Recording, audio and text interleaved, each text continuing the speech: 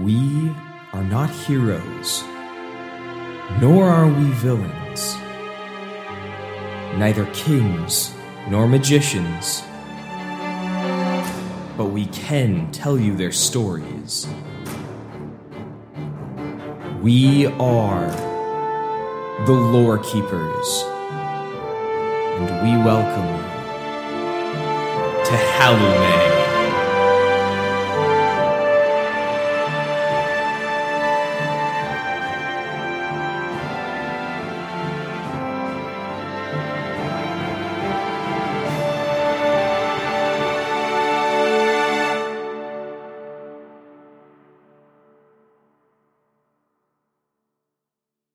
Welcome to Halume.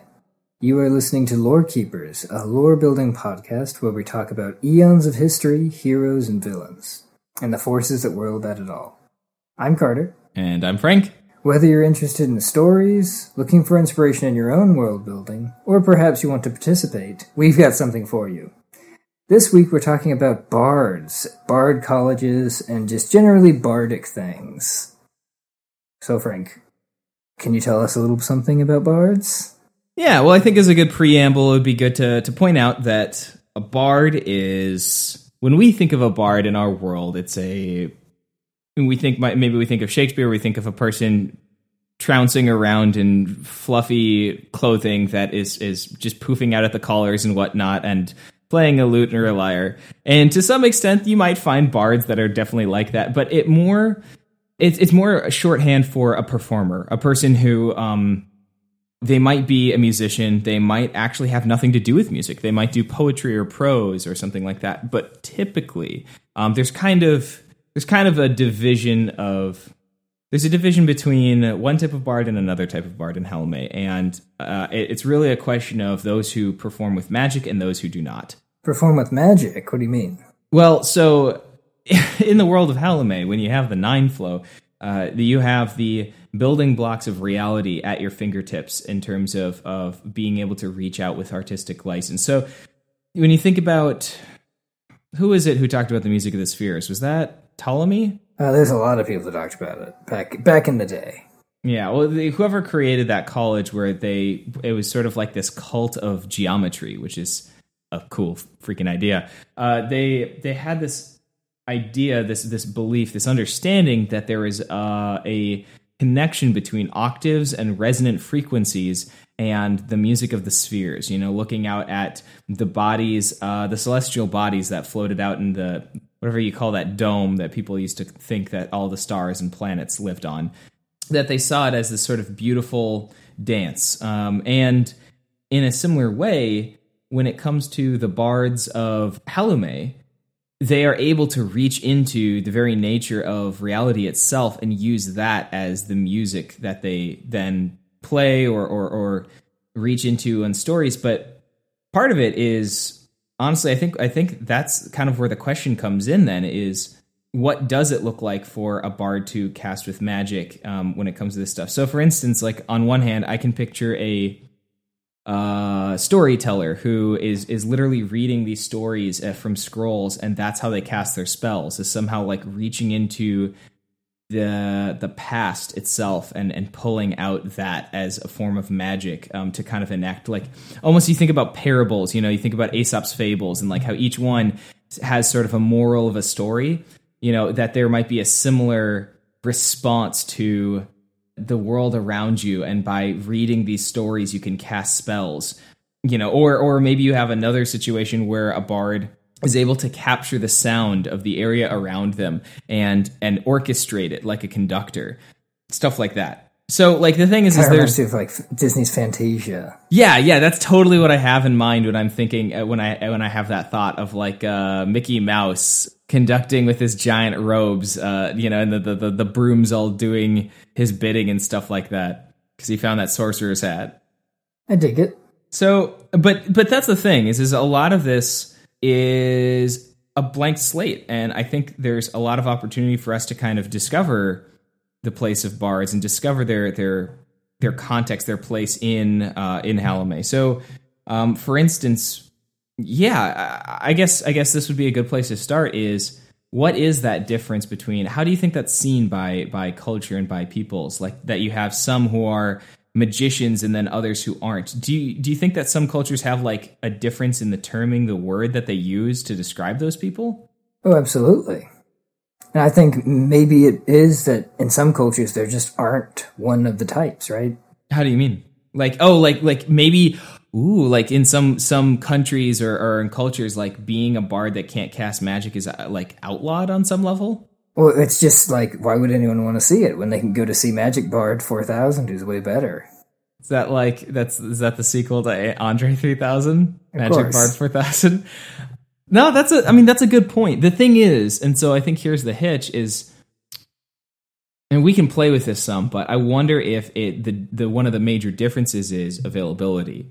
So casters are not super uncommon. In a small village, you will find at least one person who is able to access extremely low levels of magic using just, one of the 9 flows of energy, the abstracts, which as a reference, the abstracts are just the 9 forces that magic is sourced from.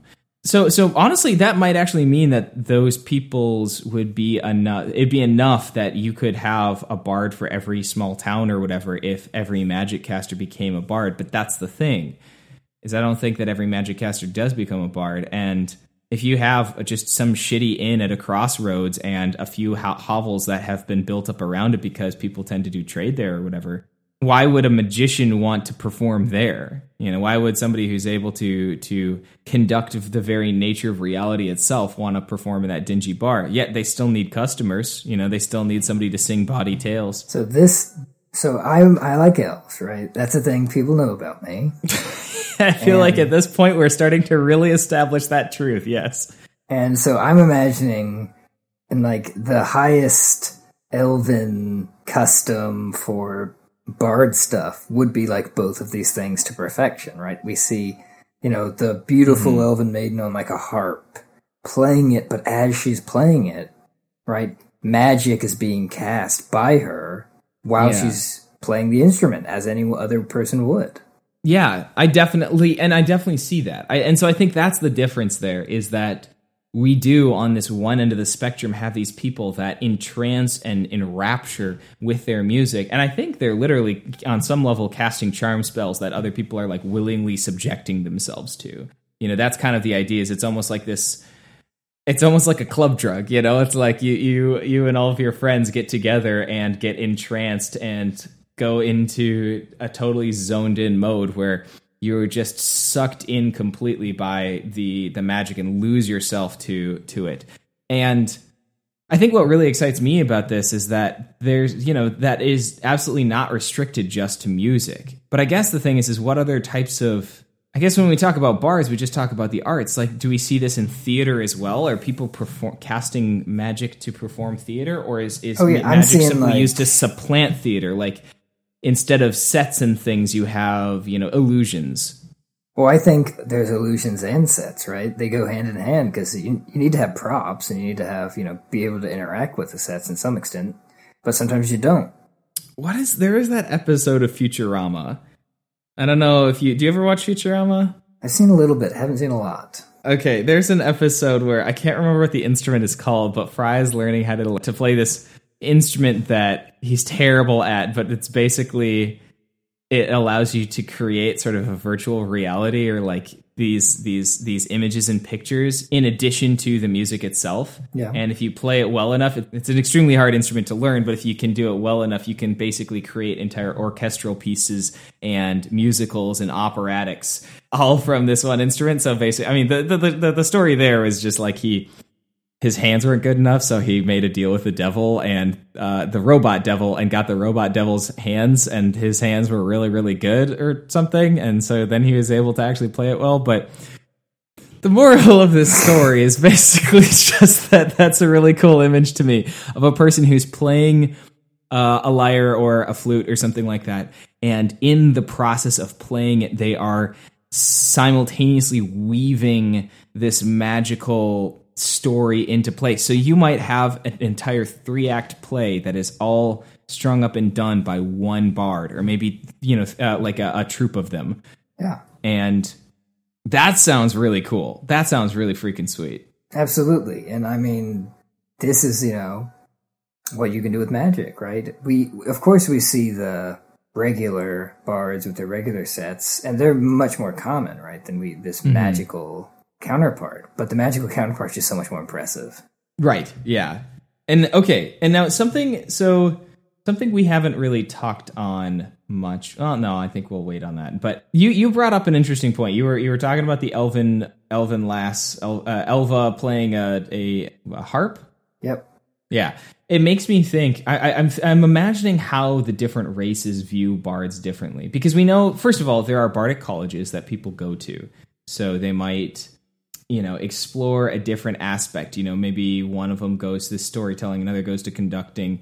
But there's also there's actually a lot of other colleges more than just those. Like there's ones that basically teach you how to be an adventurer, or another that teaches you how to do like espionage, or there's plenty of different colleges.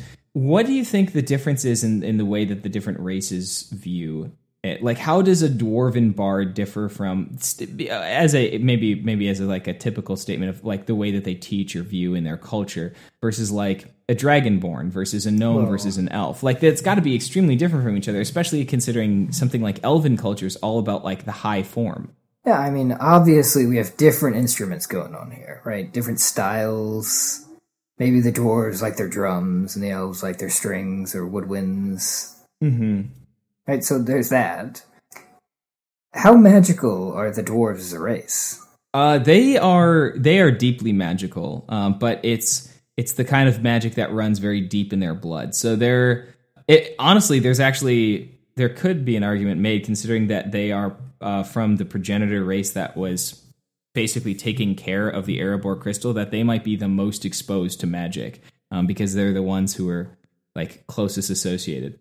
But in short, I would say I don't think they're necessarily any more or less magical than other races. It just manifests differently. Yeah, so like, could, a dwarf have the same, magical ability as an elf or a human? Yeah, I would say absolutely. I think that the way it would manifest would be much more associated, though, with the world of Sidar itself, and that lack of the Erebor crystal. Oh, you know what? That actually kind of poses an interesting question we might have to put a pin in for later. But that there might be some lost affinity. You know what I mean? They might actually feel some emptiness because the crystal that they protected was shattered at the core of the world. Which, if you're curious as to what we're talking about, you can check out episode 1. We talk about all of this stuff with the Erebor crystal. Yeah, definitely put a pin in. Yeah, the long and the short of that is just that there was, during the Ash Curse, which was the event that caused the fall, it was the cataclysm that broke the world. In the same way that the Earth has a as far as we know, a pure iron core at the center of the world, Sidar has a crystalline core, and it's been shattered into many, many different pieces, but that was originally how magic got into the world. Yep, but if you want to know that whole story, see the first few episodes. Yeah, definitely check out episode 1. But back on track with dwarves, I have an idea for a dwarven instrument that's really cool. Oh, yeah? Think of like a xylophone, except it's made of rock, and there's like different types of rock with different hollowness. Ooh, interesting. Yeah. And it creates different resonant frequencies based on like how thin the slices of the stone are and stuff, especially because you could do it with like sedimentary rock where it's already, cuts off in sheaths. Or like a pumice type stone, which is, very airy and has a lot of holes. Oh yeah, where it's super light. Yeah. Mm-hmm. Oh, that's really cool. And they have like different sticks to like bang on them with. There are different metals that do different like that. That's a dwarven instrument right there. Mm-hmm. Yeah, I think that the dwarven schools of bardic teaching are probably the most bawdy. That there's sort of this like celebration of because where I think they would have some crossover with some of the gnomes or maybe the halflings, but I think halflings are much more, they're agrarian. They're all about like hearth and home, and so they're all singing or telling tales of these these heroes of old. They're the harmonica boys. Yeah, maybe. Yeah, they're telling the tales of heroes of old and stuff like that. Gnomes, I think, are more about like the tricksters. They're telling the tales like Coyote, who always shows up in Native American mythology, who's always outsmarting or tricking the gods or, the creator god. And I feel like they're more going to be telling stories that represent kind of that sort of analog. But I think for dwarves, they're the ones who are rowdy, singing songs that would make anybody blush.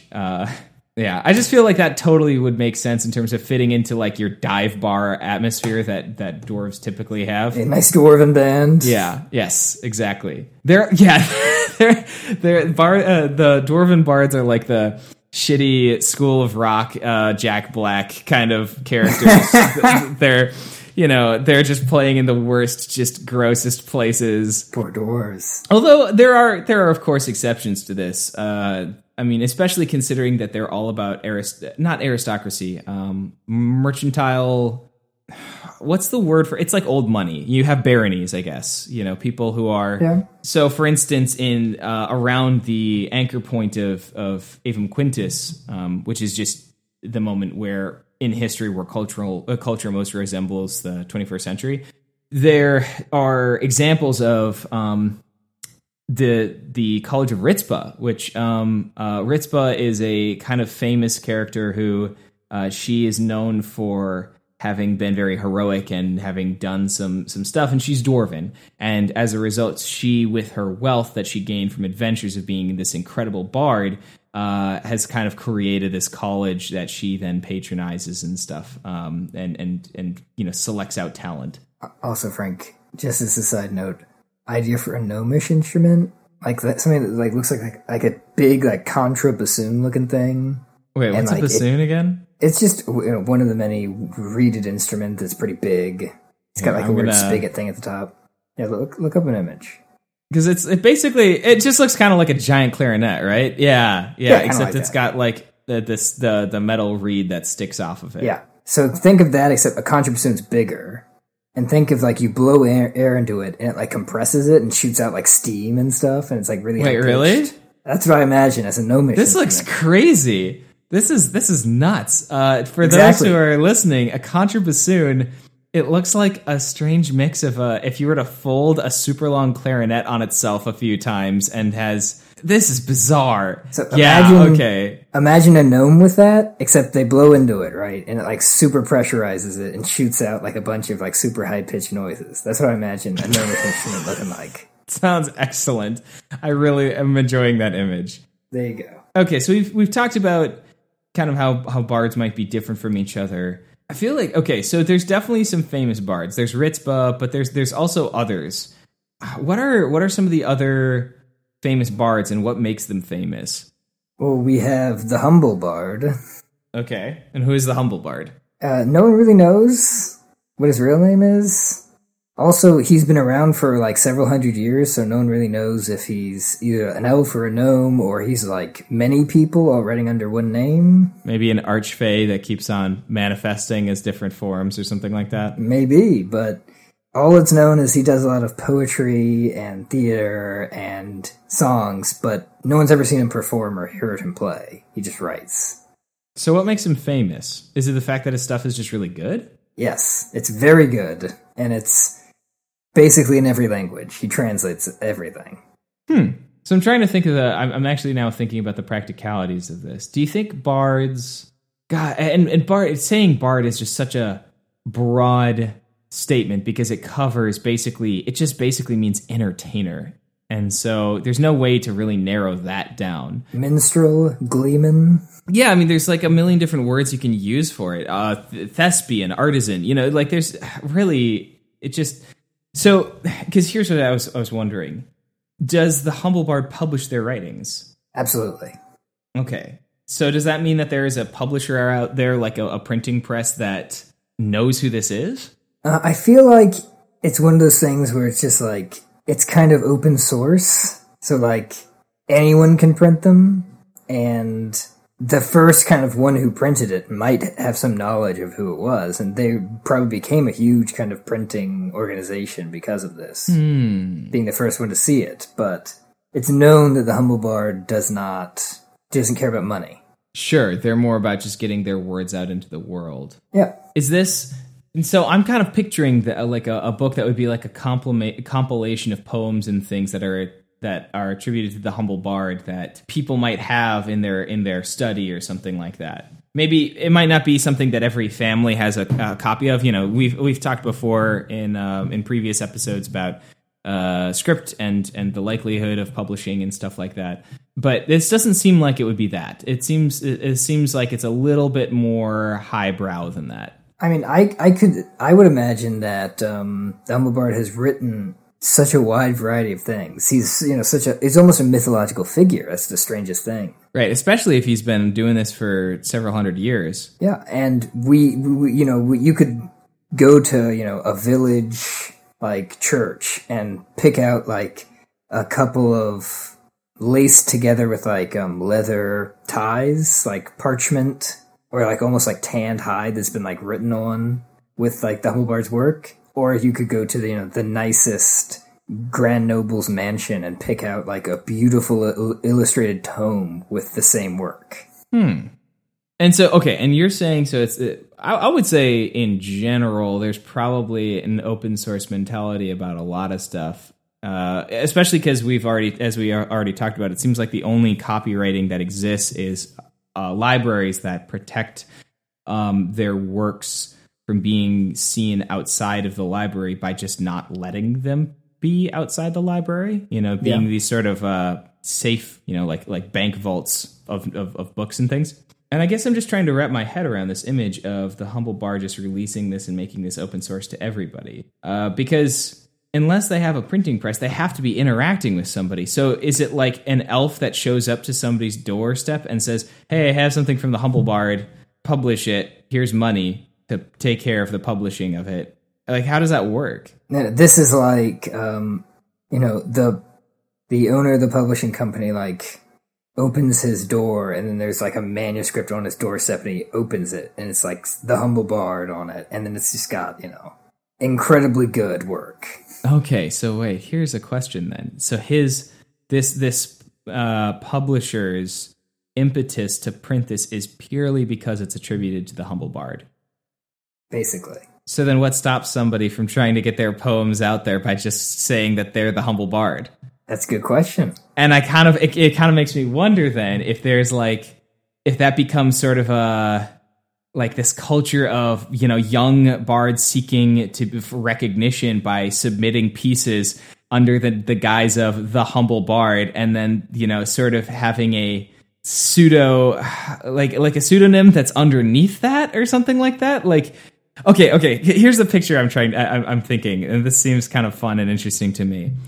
Maybe there's this monthly or yearly release of publishings that some publishers might have, and they release it out in big cities or whatever, and then people see all of these poems or pieces that have been created, like serials, kind of like Dickens would do. And then as a result, these things get published, and they're all attributed to the humble bard. And so you get this monthly magazine or something full of the humble bard's works. And then if a person who might be a patron really likes something, maybe they go to the publisher and say, hey, so who actually submitted this? Because I would, like to see, I could totally see this sort of being like this ritual or kind of like playing this game between the patron and the bards to sort of get this blind patronage being sought based on the merit of your work. Absolutely, and maybe that's inspired by, like you've been saying, the beginning of the humble bard. I love this is very, maybe that was almost their intent all along or something like that. Mate, we have no idea what the humble bard was thinking. Yeah, especially, and maybe it's at a point where, after several hundred years, people aren't even sure if the humble bard actually exists, or if it's just sort of this manifestation of, the best works of all peoples that are attributed, and sort of, after having these things dropped off at somebody's doorstep. It's kind of like when people look at Shakespeare and say, well, was that one person, or was that actually 7 or 8 different, writers that were all kind of clumping them together? Exactly. Oh, that is really, dude, I love how sneaky and fun that is, because then, after several hundred years, it's it's been 1,000 years now, and people are still releasing things that are attributed to the humble bard. Because here's the thing, I think between you and me and the audience, don't. This stays just between us and Carter, audience. I think that the humble bard does actually exist. I think not only I think it's more fun that way. You know, I think that they began life as, oh, here's something cool. Tell me what you think of this. I'm ready. A person was born, and whoever they are, they were attributed with being the humble bard. And they start, releasing these writings. Something in their lore and legend is associated with the fact that, there always appears a different person. Maybe they were hiring, a random different person each time to submit their stuff. Maybe they were a changeling that could shapeshift into different forms. Maybe they genuinely were like an archfey or something like that. It's not super relevant. What's important is, I think at some point they actually, maybe they do die or they pass on, but as that's happening, these works of theirs are getting picked up, and this movement of the humble bard is lifted and turned into something public, and something we know from previous episodes, something we talk about Halume, is that belief makes real. That because something exists, therefore a deitic version of it exists. So with our episode on Exabon, we mentioned about the fact that battlefields exist means that a god of the battlefields exists. So on some level of like presence, it's sort of related to Platonic forms, but on some level, because something exists, therefore there is sort of an overarching power that is the manifestation of that thing's presence in the universe. I think the humble bard might have, whether it's intentional or unintentionally, immortalized themselves. They've ascended to godhood. They basically ascended to demigodhood because, or at least in undying nature, because in some way they created a movement that was so powerful that they actually, that other people now are actively supporting their existence through retelling their story and their lore and their legends and attributing works to their identity. And even if it's generally understood at some level that, maybe they don't actually exist anymore, or maybe they never did exist, occasionally, I think we see work still dropped off, and maybe we don't see who drops them off, in the camera shot, but we see things being dropped off, and whether they only exist for moments to release these things, and maybe they go back to the realm of Muse, or maybe they do exist in some way. I think that they continue to walk the world and share these stories. And so these days, it's much less likely that a work actually is from the humble bard, but there are those moments when you see something on the doorstep and you just know there's no way that an earthly, that a worldly person, a mortal, could have written these things. It's canon, 100%. I love it. That is freaking cool. That is really cool. So that's the humble bard. Yeah, so that's so that's the humble bard. Okay, all right, so here is something I did want to touch on. So we talked about how magic manifests, and we kind of briefly poked at that. But I think there's really something there in terms of... So with the abstracts of the nine flow, the 9 different forces that, magic comes from, we have perfection, charity, ambition, creativity, truth, wisdom, joy, will, and peace. And each one of these has an impact. They have a presence in the world because of... let me think about how to word this. I'd be very curious to see how different bards interface with the different 9 flow. So something we've mentioned is that each person in the world of Halume has sort of a primary inclination towards one of the abstracts or the other. One person might value creativity above all else, or another might value charity, that the greatest good in life is to be good to others. Versus another person believes that finding peace in the world. And while all people probably generally agree that, the majority of these things are good on some level, each person finds a different patronage or nesting in one of them. How do you think this manifests in the music and the style of different bards? This seems really interesting to me, this idea of compositions being based on these different flows, and that there might be one primary, quote-unquote melody of an abstract, like they might be reaching into truth or ambition. The ambition might have very vibrant music, or the stories might be all about, seeking wealth and power or something like that.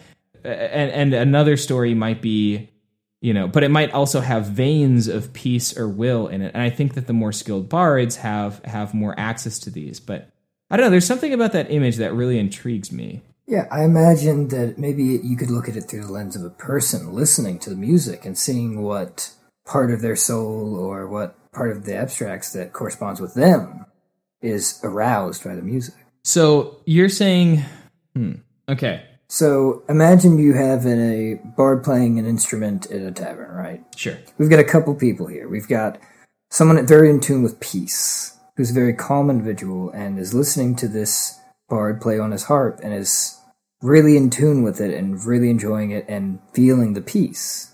Uh-huh. Then we have another individual, very willful, very ambitious individual, right? Right. Who can hear the music and understand it's good, but it just doesn't correspond to them. They want something more upbeat. They need something with more passion.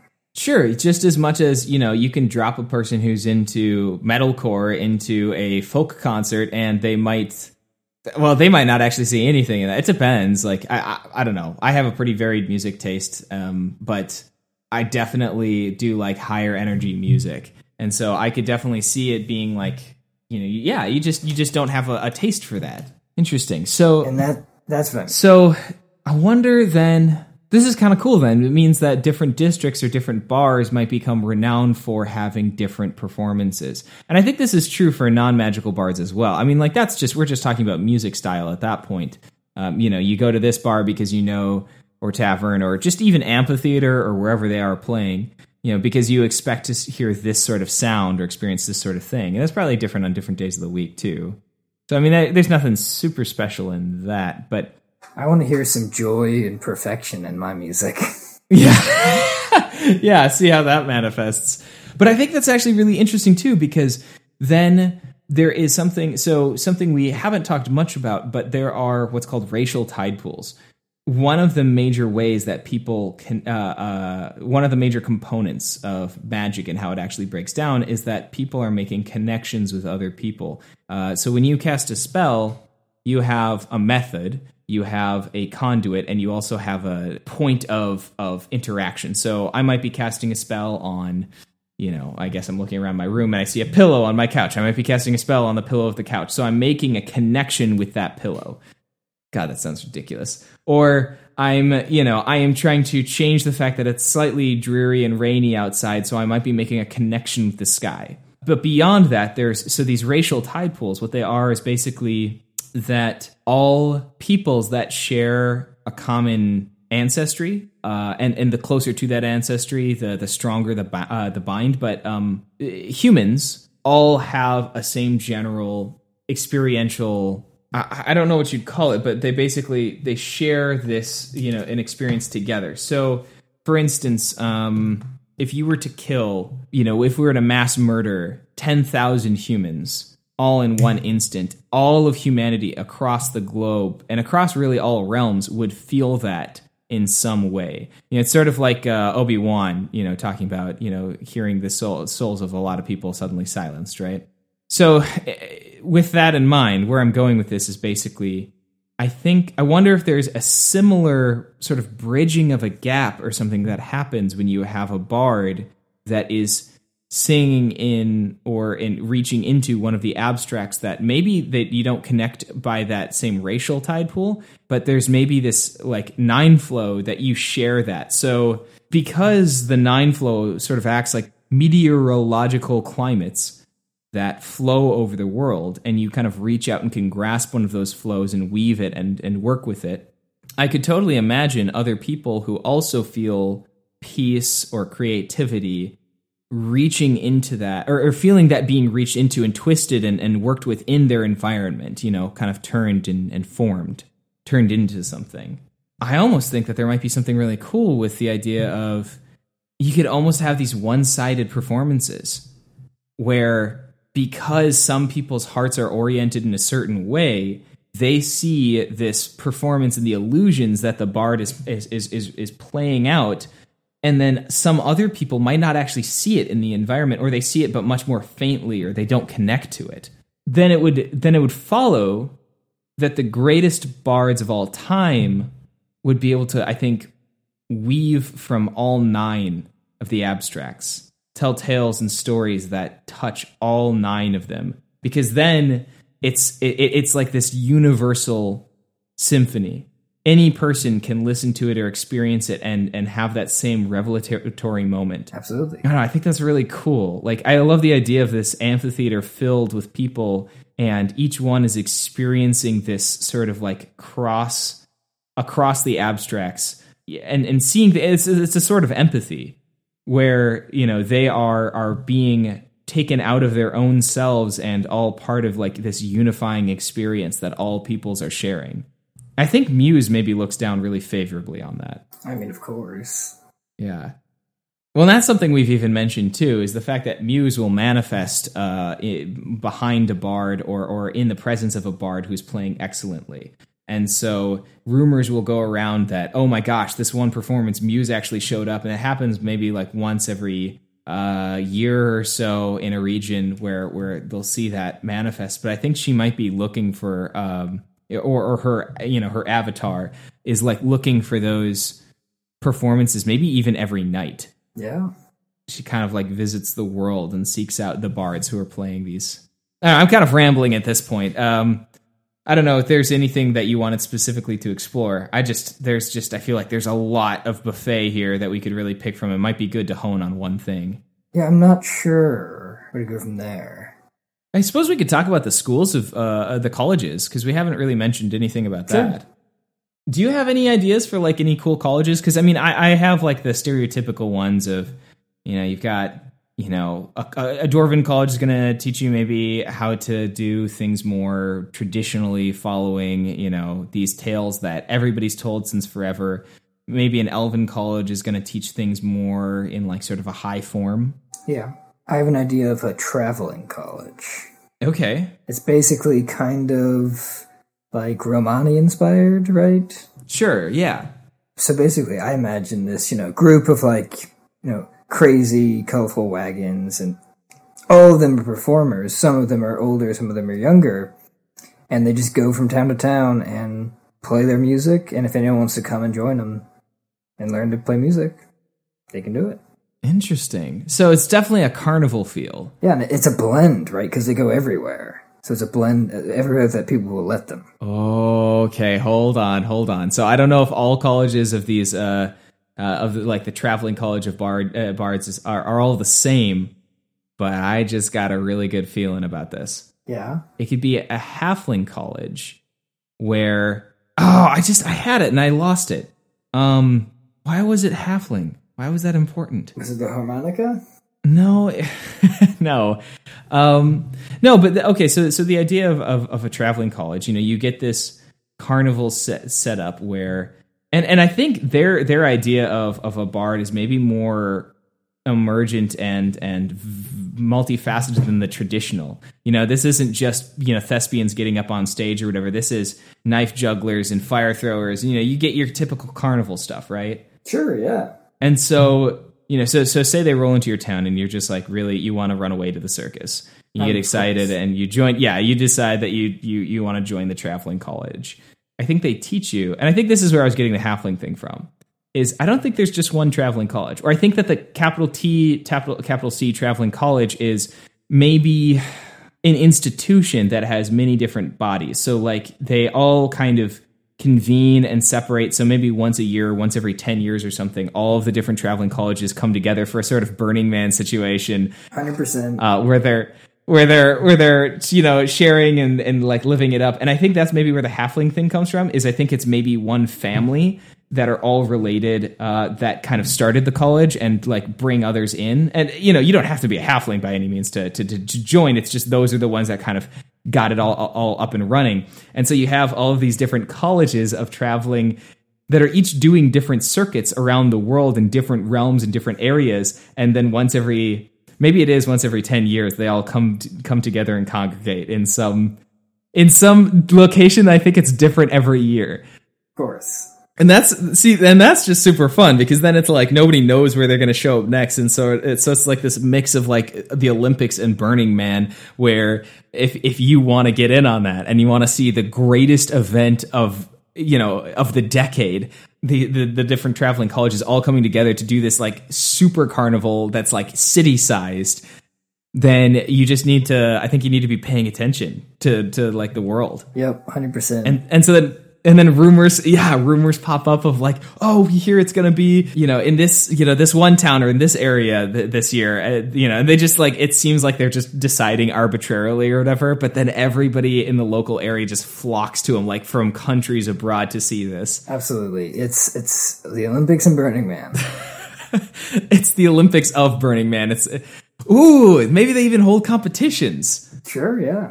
Maybe that's like one of the things is people will literally come from all around to try and outperform or like even do these like stage versus stage. You have two stages across from each other and they do do a sort of a musician's battle. You have the devil and the fiddler or whatever. That one down Georgia? Yeah, devil and down in Georgia. It's just, I feel like there's some really fun stories that could be there, especially if you have these traveling colleges.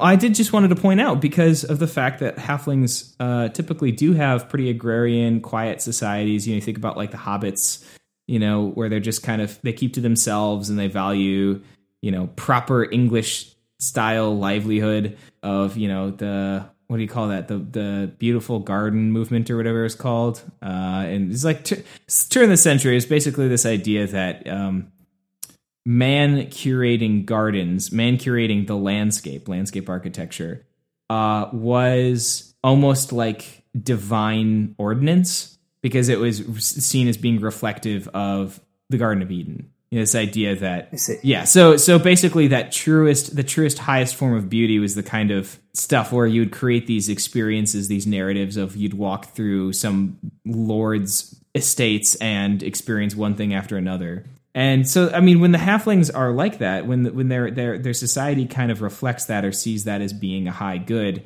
I think that this traveling troupe is kind of a group of outcasts, because they don't. That's much more, cut your teeth on the world sort of lifestyle. It's not something that it's definitely grittier. It's definitely going to be bawdier than the prim and proper of the halfling. So I feel like there's even a story there of, they were a halfling family that got ousted. When you look at the 5 mechas, maybe they were, there's one of the mechas is like these halfling homelands sort of. And I kind of imagine them being kicked out from there, or that there was some feud. And so maybe here's the thing. What if the traveling college, they'll accept all halflings, especially, except for one family, and they won't even acknowledge their existence, and they won't show up in their towns to like play and perform. Sure. Yeah, whatever the family is that pissed them off, they've just been holding this grudge for like hundreds of years at this point. Absolutely. Okay, so we have a traveling college. I think there's probably a college of espionage where, especially when you think about bardic roles, you'd have people in courts. I mean, I guess we haven't really even talked about courts and like what a bard would be in a court. I mean, it's pretty much what you'd expect. I think that's more following the frilly, dancy, prancy, trancy folk that we see in our world, but. Yeah, I don't know. I think there's something to that about the College of Espionage, the College of Secrets. Yeah, like a College of Whispers. I don't know. You can use charm and wit to influence the world. You can be the silver tongue in the ear of the king. It's the Illuminati. I mean, honestly, there are cults that are of that level. Conspiracies definitely can be true in Helme, for sure. 100%. We got the Bard Illuminati. So we haven't talked about how bards and the Fae interact, because the Fae are pretty crazy and they like a good time, and so do bards. So what do you think? Yeah, I think there's something there. Like there's bards are always, they typically kind of go back to that feeling of the trickster or the gnome with a twinkle in their eye. There's charmer. something. Yeah, there's something. Yes, the charm or the sneak. There's something sort of very Fey-like in the way that they are. Their goal is to entrance people. Yeah, exactly. So I kind of wonder if there isn't some sort of lineage or bestowment. Like maybe that's where this idea of being bards or the tradition of bards comes from. It's from the Illuvium somehow. So you're saying elves are the OG bards? Maybe. Or maybe I'm kind of getting this picture in my head that, okay, so we have the Ash Curse, right? And then the world is separated from the Illuvium and from, the Nine Flow and all that stuff, right? All of that stuff gets disconnected. All the planes fall apart. And then eons later, tens and 20s and, many, many thousands of years later, things get reconnected. And I think that there's something in there when times are still kind of wild during Avum Tertius as things are transferring back. Power is all over the place, and it is high fantasy. It is, things are crazy. It's sort of a time when the gods, maybe not gods walked the world, but maybe demigods, and the presence of like incredibly powerful beings sort of threatened mortality and the mortal world. And I feel like there's something in there that really rings true, maybe the larger-than-life aspect about how that might associate with bards and the stories that they tell, or the nature of what it means to be a bard. Do we have the College of the Wild, maybe? Oh, well, we absolutely do now, especially because it would be like maybe they teach you how to draw energy as sound and light from nearby sources and turn it into music. Also, maybe it's in the Feywild. Ooh, wait, so you're saying there's a college that you can only get to that's in the Illuvium? Yep. I really like this. I really like this. Though that's very good. What is it like? I think we have like a combination of random bards that got there through crazy hijinks, like satyrs, and maybe like a Fey or two pops in to say hi every now and then. I can totally. So I'm starting to picture sort of this, maybe not conflict, but this line of thinking where maybe it is generally understood and accepted by the world that the Fey are basically responsible for bards, and that maybe some people actually don't trust magical bards because they think that it's just kind of like, all bards are, just the Fae, doing, they're just agents of the Fae trying to do things in our world, and I don't trust them. They're just here to make mischief and cause problems, right? And others look at the College of the Wild as saying, this is the epitome. This is it. This is the number one college that all bards, the best bards, go to. Like, you have to be picked out by a Fae to go there. Yeah, and I think we have, like, there's, like, a mark that you get when you go there. Like, maybe you have, like, green hair or, like, leaves sprout out of your tunic or something. Like, oh, yeah, there's, like, some sort of... Okay, yeah. And then I think, here's where I was going with this, is I think that there's a play there. Not a theater piece. Like, there's an interplay between that and sort of these departures from that... that you might find in the Materium, in Onsadar and stuff, is you might have colleges where, you might have the College of Courts, and they teach you how to become a court bard for a king or a queen or something like that. And they kind of look down their nose at the wild and say, it's so barbaric. And like, we have since, formalized and made proper this strange art that the yes, the Fae maybe brought it forward, but we're the ones who made it legit. And so they don't look necessarily with high praise at the College of the Wild because it's just too wild, it's too liberal. They'd say the same thing about the traveling college, right? Right, exactly. I think that there's definitely a differing approach to, the maybe more liberal, more conservative side of what they think, a bard can be. I think that this is especially true in the elven courts. I think that the high elves might see bards as really just a manifestation of like the true form of reality, like the great dance, this idea that, you go back to the harmony of the spheres and stuff, they might approach music as this idealized form or whatever, whereas the forest elves or other, wood elves or others that are maybe much more in tune to the wild totally are on the other end of the spectrum with that. Yeah, I mean, the elves are super conservative about everything, right? Right. Okay, so we should probably wrap this up, but I think before we do, I was just going to say, so I think, because I never really finished that thought, I wonder, and I would say help me here, because I feel like there's something here, but I don't know what it is entirely.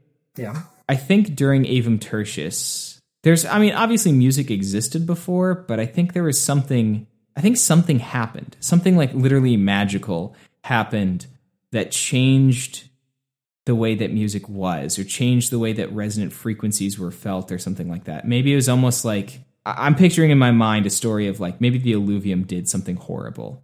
It totally screwed up the world in a big bad way when everything kind of came back together.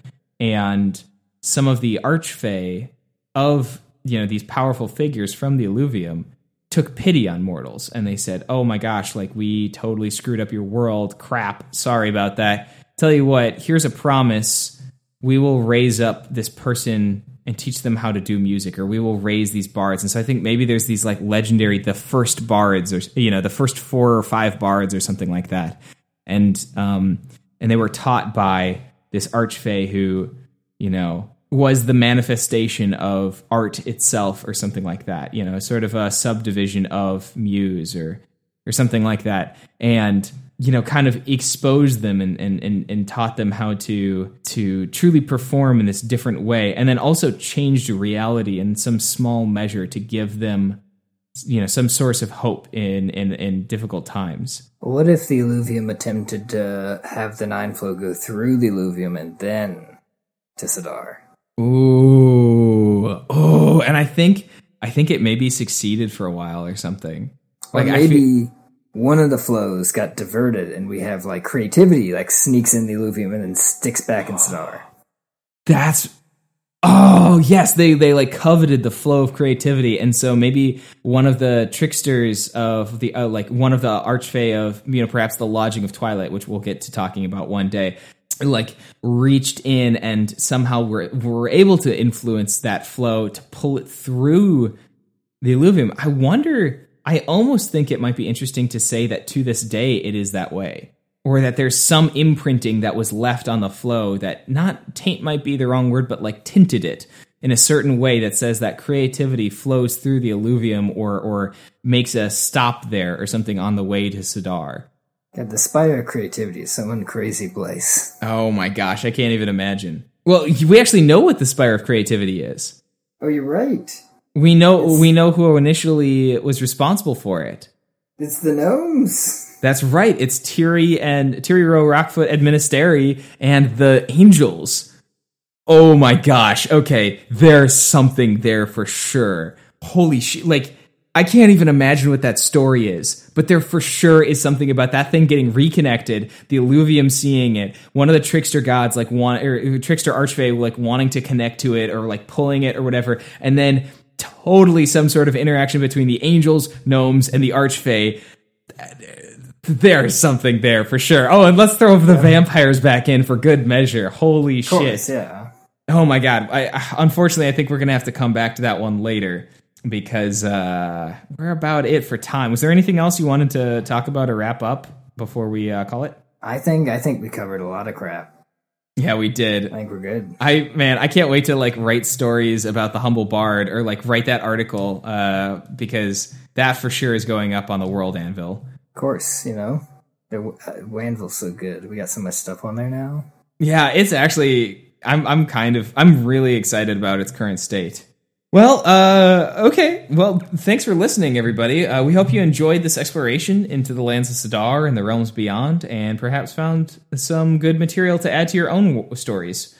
You can reach us at the Lore Keepers. That is literally at the Lore Keepers, as in Twitter. And please follow us on iTunes, Stitcher, Google Play, or wherever you listen to podcasts. Didn't we get on SoundCloud? Yeah, so we are now officially on SoundCloud. We are also on AnyPod, which means that if you tell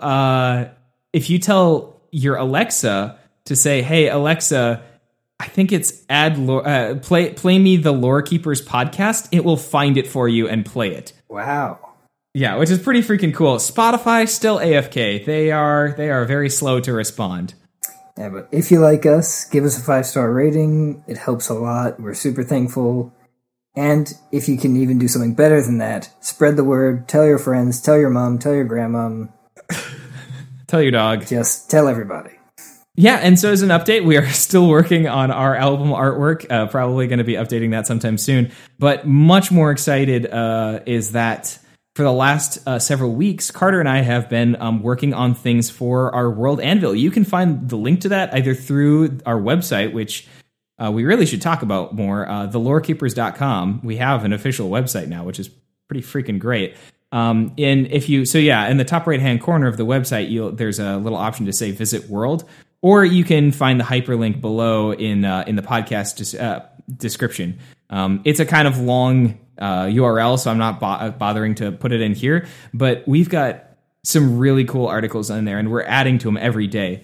We have articles here. Let's just pull it up right now. So, for instance, we've got a really cool map where I have finally placed the majority of the locations in short descriptions. So there's little dots, and you can click on them and basically see what's there. The 5 mechas are there. We have articles about some of the major cities. We have an article about Rorark, which has its own area. We have ones about areas. We have ones about organizations. We have there's just a lot. So make sure to check it out, and we think you'll really enjoy it. And thanks to Josh Silker and his composition of Land of Heroes, which is the Lore Keepers theme.